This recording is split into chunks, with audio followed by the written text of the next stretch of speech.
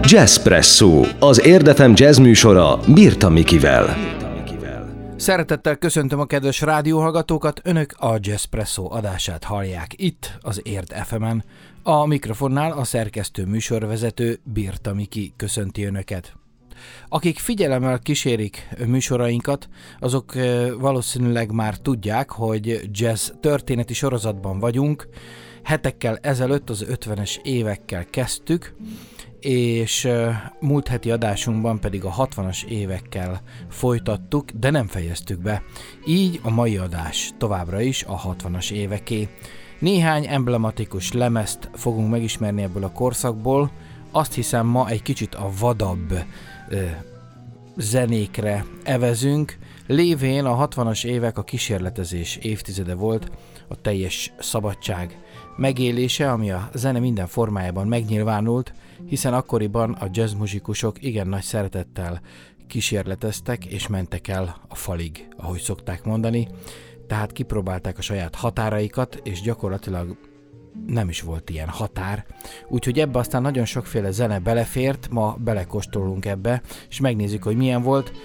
Azt hiszem, a mai fülnek talán már egy kicsit nehéz, és nehéz beleélni magunkat abba a korba, amikor ez a zene izgalmas volt, hiszen gondoljunk csak bele, minden korszakalkotó muzsika úgy kezdődött, hogy egészen addig a pillanatig soha senkinek nem jutott az eszébe, és az, aki először követte el, az méltán aratott nagy sikert vele. Gondoljanak csak mondjuk Jimi Hendrixre, bár ez a példa kétség kívül nagyon jó, de mondjuk pont nem a jazz világából jött, de hát mondhattam volna Miles Davis-t is, akit egyébként hallgattunk is a múlt heti adásunkba.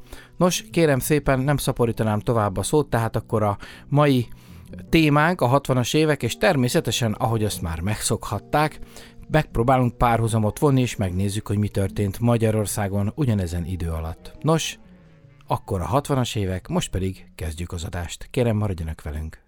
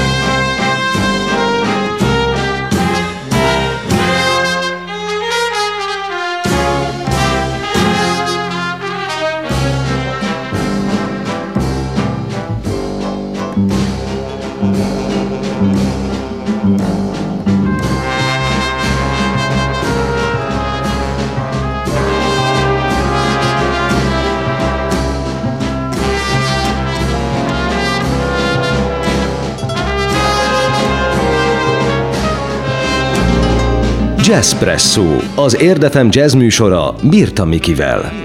Az imént hallott felvétel 1969 áprilisában készült, és rá egy évre, 1970-ben jelent meg Charlie Hayden első zenekarvezetői mivoltában kiadott lemez, ami nem volt más, mint a Liberation Music Orchestra. Charlie Hayden a spanyol polgárháború dalait hallgatva gondolta úgy, hogy megírja ezt a lemezt. Ezekből a dalokból, amiket ő hallott, 3 be is került a lemezbe, az El Quinto, Regimiento, a Los Cuatro Generals és a Viva la Queen's Brigada. Ez egy trilógia tulajdonképpen, amelyek régi spanyol népdalok, és a szövege pedig új jelentést adott a háború alatt. Az album további dalai között szerepel egyébként Ornette Coleman War Orphans című kompozíciója, amelyet Hayden 1967-ben játszott Colemannál. Carla Bley 3 darabja is szerepel, aki szintén hozzájárult a hangszereléseivel a lemezhez. Haydennek 2 saját kompozíciója van ezen az albumon.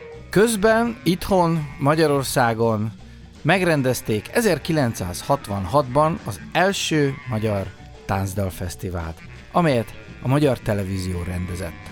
És rögtön álljunk meg itt egy pillanatra, és próbáljuk elképzelni azt, hogy nincs internet, nincs mobiltelefon, nincsenek közösségi oldalak, egyáltalán fővonalas telefon is csak kevés van, az emberek csak személyesen tudnak egymással érintkezni, csak én tulajdonképpen vágyom vissza ebbe a korszakban, amikor személyesen tudtunk csak érintkezni egymással, zárójel bezárva.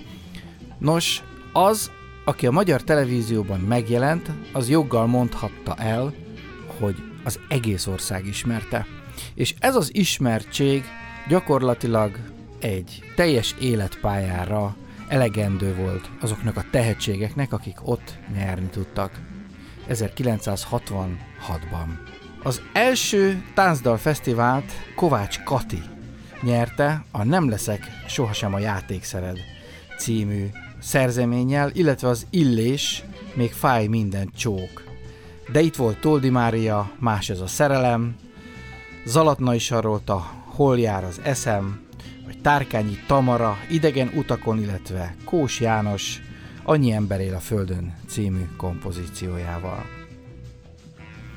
Egyébként ebben a 66-os táncdalfesztiválban olyanok kerültek képernyőre, mint Ambrus Kiri, Aracki László, az Atlantis zenekar, Bakacsi Béla, Balázs Boglárka, hát nagyon sokan vannak, most nem biztos, hogy felsorolok mindenkit, de megpróbálom néhányukat kiemelni.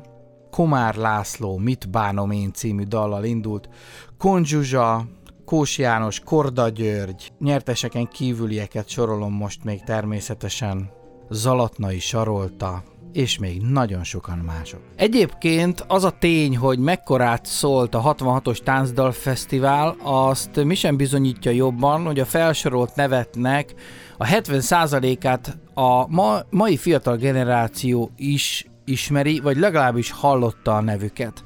Ha pedig megkérdeznénk mondjuk a 10 évvel ezelőtti televíziós énekverseny nem csak a nyerteseit, hanem azokat, hogy föl tudnának sorolni ugyanúgy 7-8-10 nevet, akkor azt hiszem, hogy a legtöbben ezt már nem tudnák megtenni, és igazából nem is okolhatók ők emiatt. Ez egyszerűen csak azt példázza, hogy az a korszak az egészen más volt, mint ami ma van. Most muzsikáljunk egy kicsit, és aztán folytatjuk tovább. Kérem, maradjanak velünk!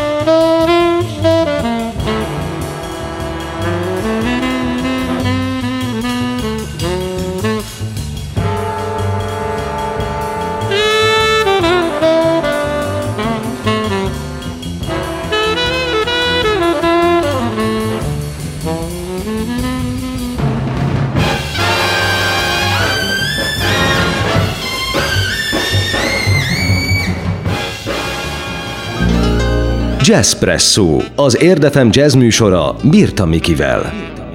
Kedves hallgatóink, itt a Jazzpresszóban témánk a 60-as évek és az imént hallott felvétel a Duke Ellington zenekartól szólt, a címe pedig Tourist Point of View.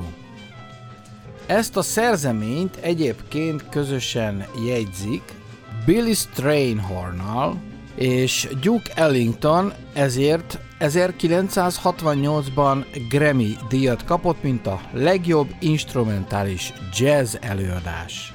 Maga az album 1995-ben egyébként megélt egy újrakiadást, ahol az addig még meg nem jelent tékeket is lemezre tették. Illetve 2003-ban a Bluebird Records is CD-re vette, szintén plusz tékekkel.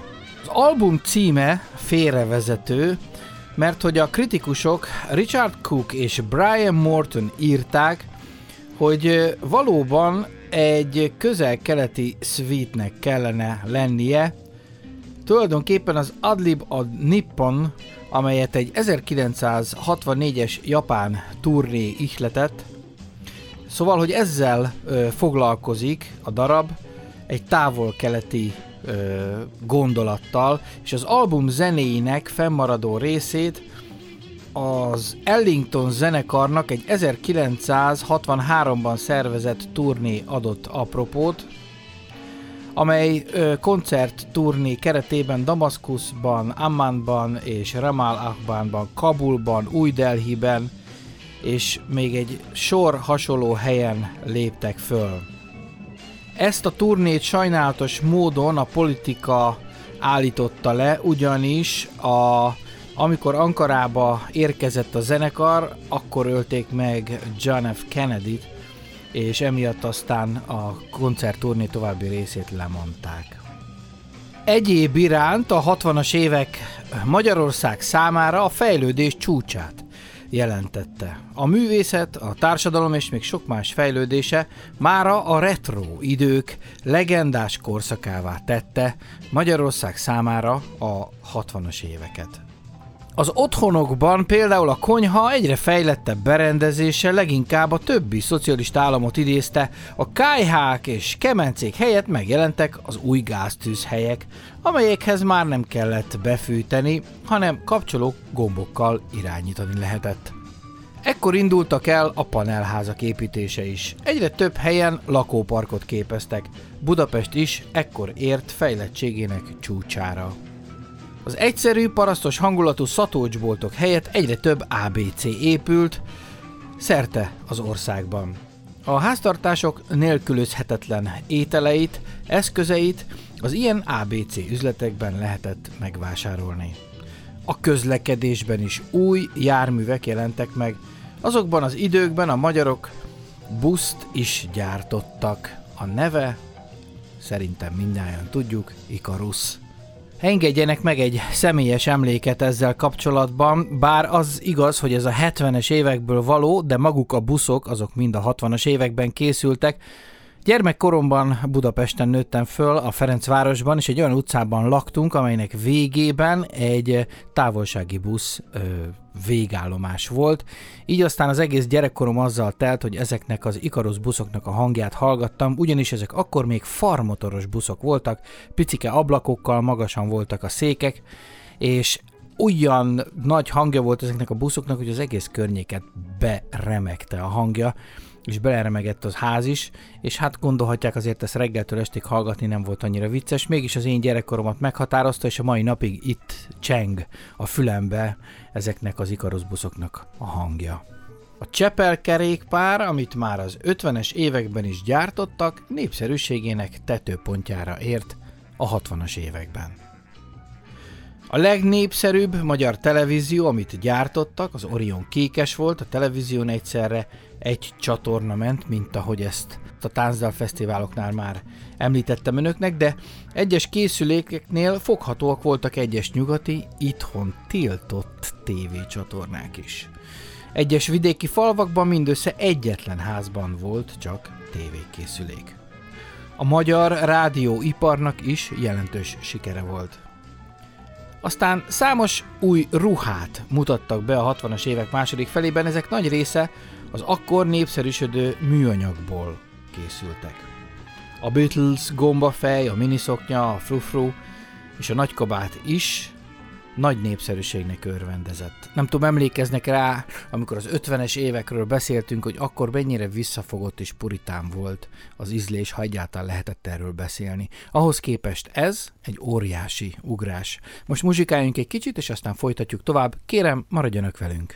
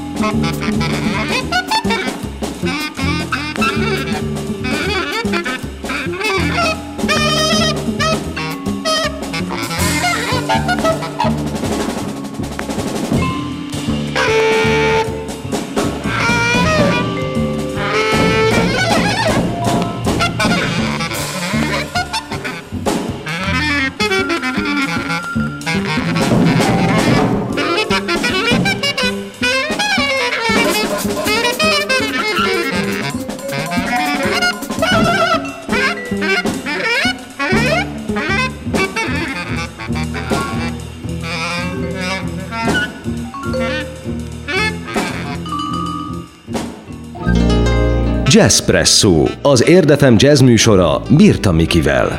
Kedves hallgatóink, itt a Jazzpresszóban témánk a 60-as évek, és az imént hallott felvétel ízig-vérig a 60-as éveket példázza, még filmzenének is elmenne, ez pedig nem volt más, mint Eric Dolphy Out the Lunch című albuma, amely 1964-ben jelent meg.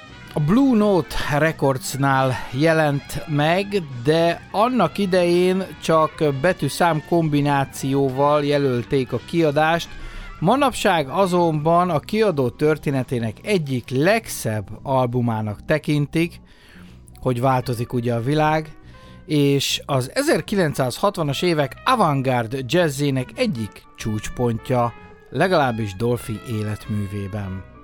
Érdekes megemlíteni, hogy Tony Williams a dobos néhány hónappal a felvétel előtt töltötte be 18. életévét, és így az album borítóján már Anthony Williams néven szerepel.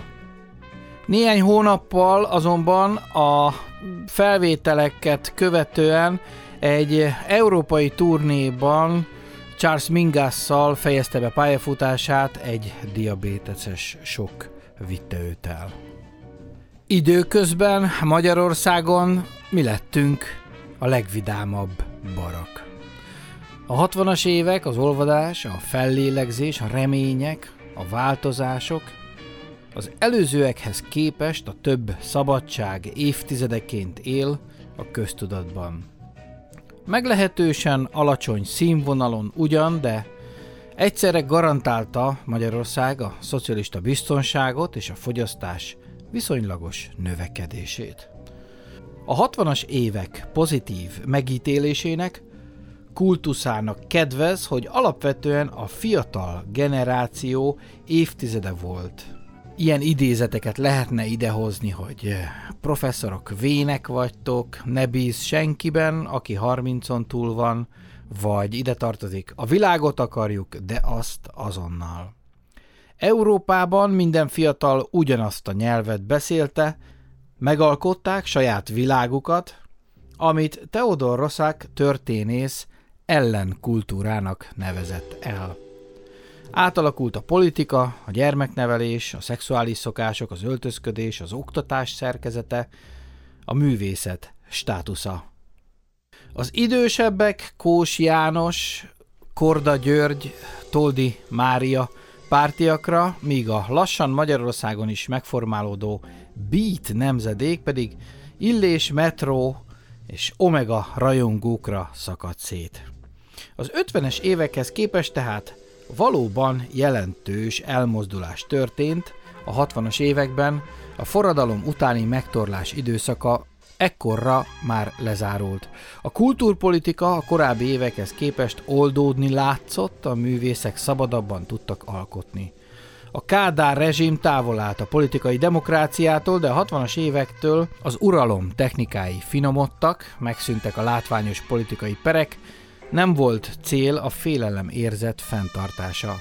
Az emberek kevésbé voltak kiszolgáltatva a hivatalos ideológiának, és bár a marxista-leninista szlogenek továbbra is használatban maradtak, a hatalom igyekezett depolitizálni a társadalmat és a kultúrát is. Az életszínvonal fokozatos emelkedése, az anyagi gyarapodás lehetősége a többi szocialista országnál lényegesen liberálisabb politikai berendezkedés az emberek többsége számára legitimálta a diktatúrát. A létbiztonság vált a legfontosabb értéké, a demokrácia, a szabadságjogok pedig az érték rangsorban egyre hátrébb kerültek. A kádári vezetés tulajdonképpen kivételesen szerencsés volt, mert előbb a fellélegző értelmiség, utóbb magánhasználatra a közgondolkodás mindennapi diskurzusai. Ezt a furcsa mixet a 60-as években kezdték a mégis lehetséges, élhető, emberi, sajátosan magyar szocializmussá konstruálni. Nos, akkor most muzsikáljunk egy picit, és aztán jövünk vissza. Kérem, maradjanak velünk!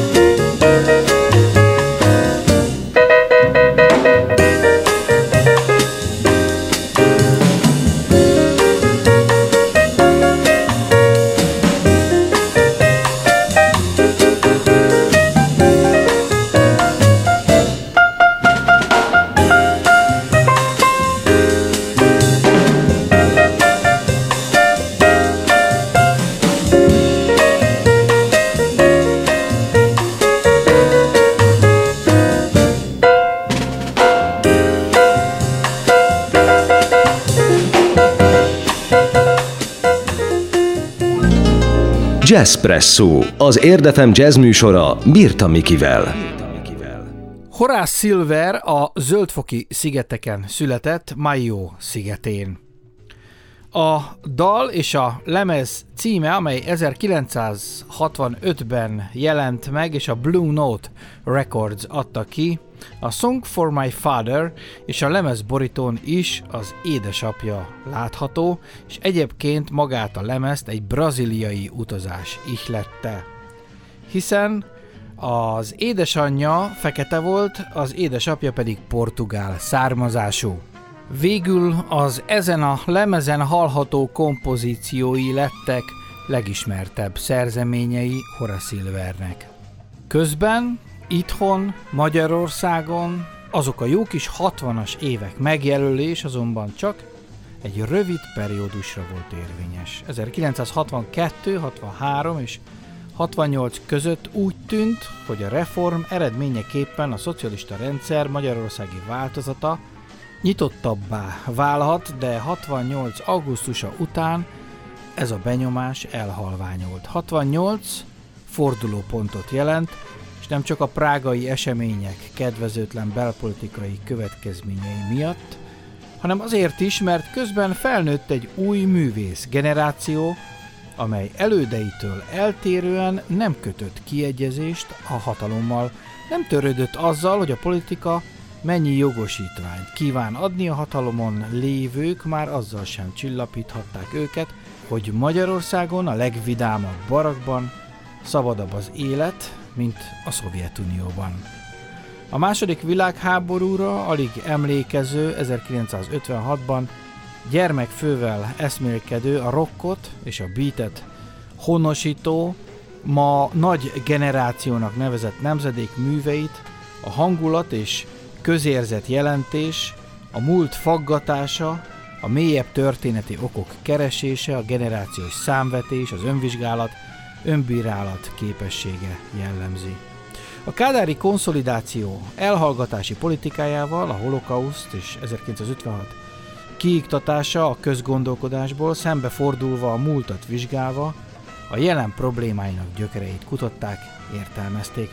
A 60-as, 70-es évek irodalmi és filmművészeti törekvését a történelmi amnézia, a közmegegyezéses némaság elleni fellépés jellemezte, a cél a múlt terhétől való megszabadulás volt.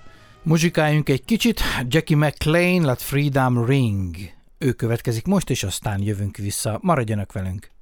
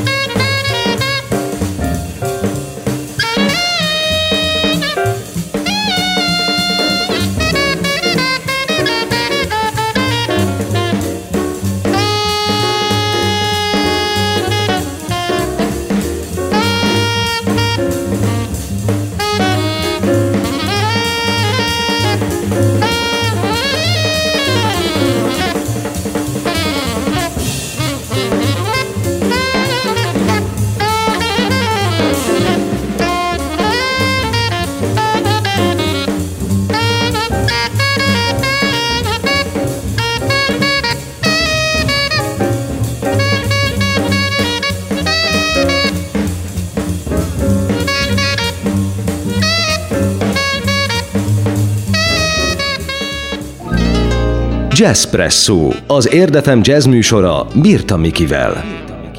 Kedves hallgatóink, itt a Jazzpresszóban témánk a 60-as évek, és az imént hallott felvétel Jackie McLean szaxofonostól jött, aki 1962-ben jelentette meg ezt az albumot a Blue Note Records gondozásában. Ezen a lemezen 3 kompozíciót is a lányának dedikált, hasonlóan, mint korábban a Lily Malone című kompozícióját is, amelyet még Kenny Dorham-mel rögzített. Viszont ez volt az első olyan album, ahol szaxofon játékával kifejezetten a felső regisztereket célozta meg, és megpróbálta a hangszer legvégsőbb lehetőségeit is kihasználni. Most pedig folytassuk tovább egy olyan előadóművésszel, aki a 60-as éveket nagyon erősen rajzolta, és örökre beírta magát a jazz történetbe, ő pedig nem más, mint John Coltrane. 1965, A Love Supreme.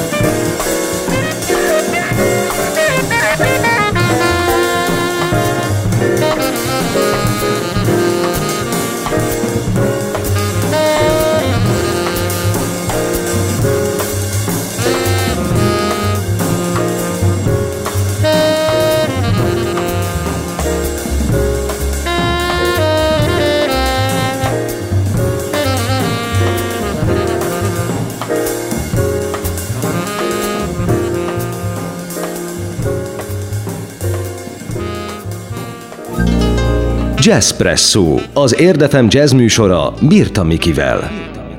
Kedves hallgatóink, itt a Jazzpresszóban témánk a 60-as évek, és megpróbálunk párhuzamot vonni, hogy miközben ezek a csodálatos albumok megjelenhettek, akkor mi történt nálunk, itthon, Magyarországon.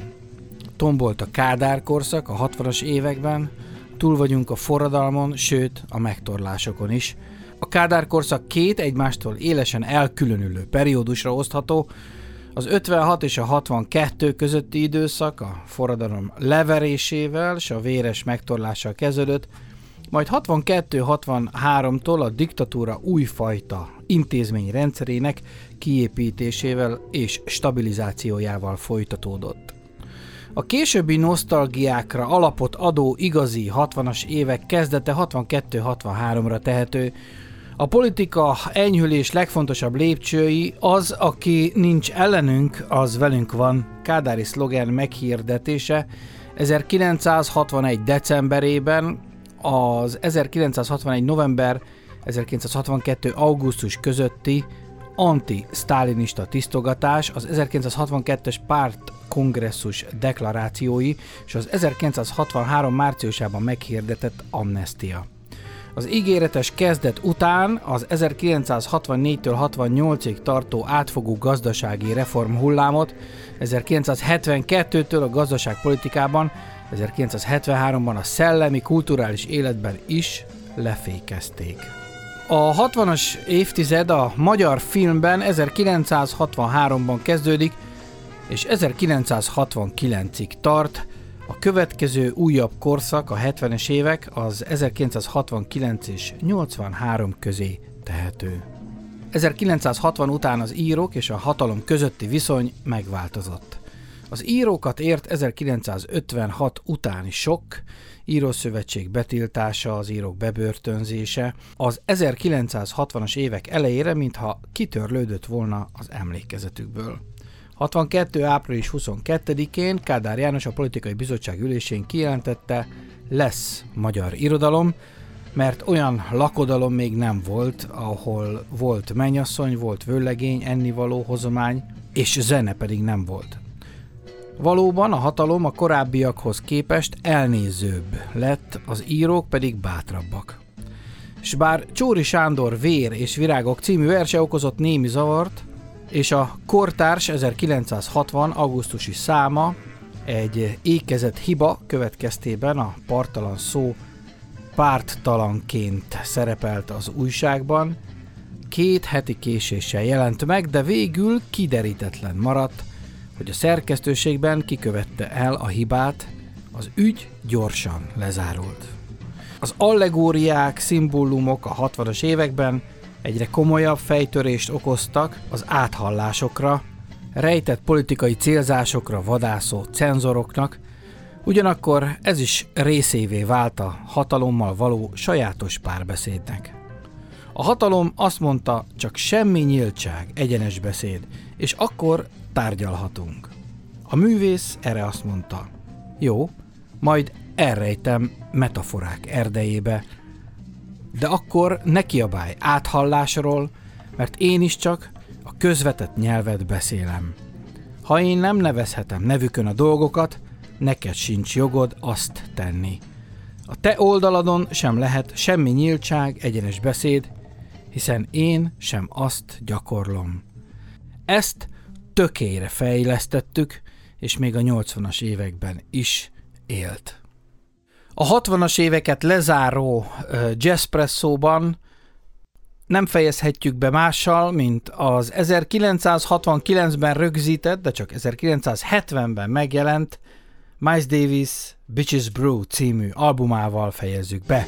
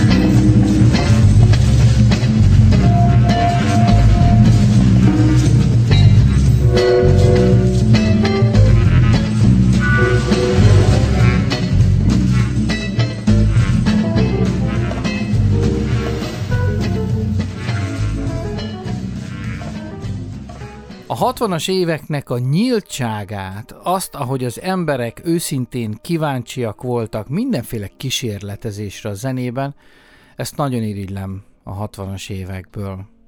Ez a korszak ebben a formában már nem fog visszajönni, és igazából nem nagyon szeretek elidőzni ilyen szempontból a múltban, mert mindig a jelenben kell élni, bár az igaz, hogy a múltból élünk, és azokat az értékeket, amelyeket fel tudtunk mutatni, azokat őrizni kell és vinni kell tovább. És a 60-as évek rengeteg ilyen értéket mutatott fel, itt Magyarországon is.